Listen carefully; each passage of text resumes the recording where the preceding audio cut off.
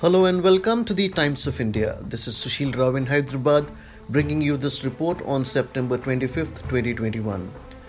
Demanding that a fast-track court be set up and justice meted out to the guilty in the rape and murder of a 54-year-old woman, several organizations, political entities, civil society, caste groups, human rights organizations and various groups of people have resorted to protests, demonstrations and Rasta Rokos in Nalgonda district of Telangana. They're demanding that the case be tried in a time-bound manner in a matter of month.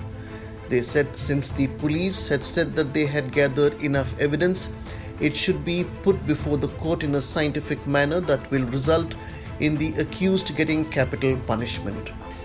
Several representations have been made to the DIG and SP of Nalgonda, A.V. Ranganath, by different groups of people. Bring the culprits to the village and leave them to us, and we will give them the punishment they deserve if the police cannot do it, a villager said, demanding that the accused be eliminated in an encounter by the police. They have to be hanged, another woman said.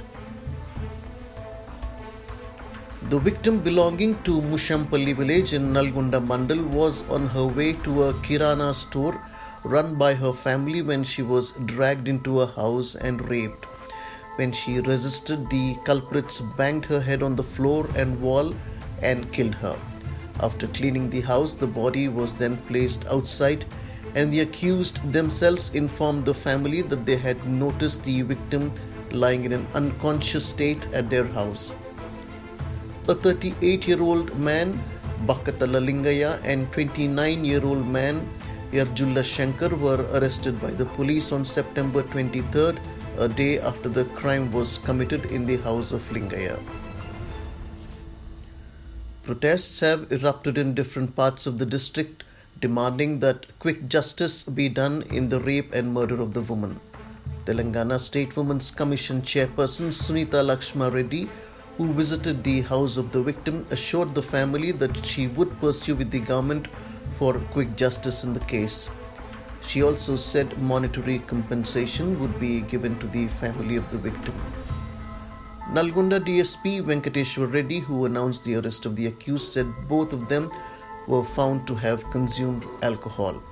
The local people have also brought to the notice of the authorities about the unauthorized and illegal liquor shops that were selling liquor in practically every village.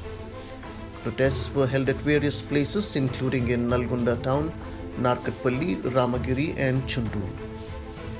Thanks for tuning in. Until next time, goodbye.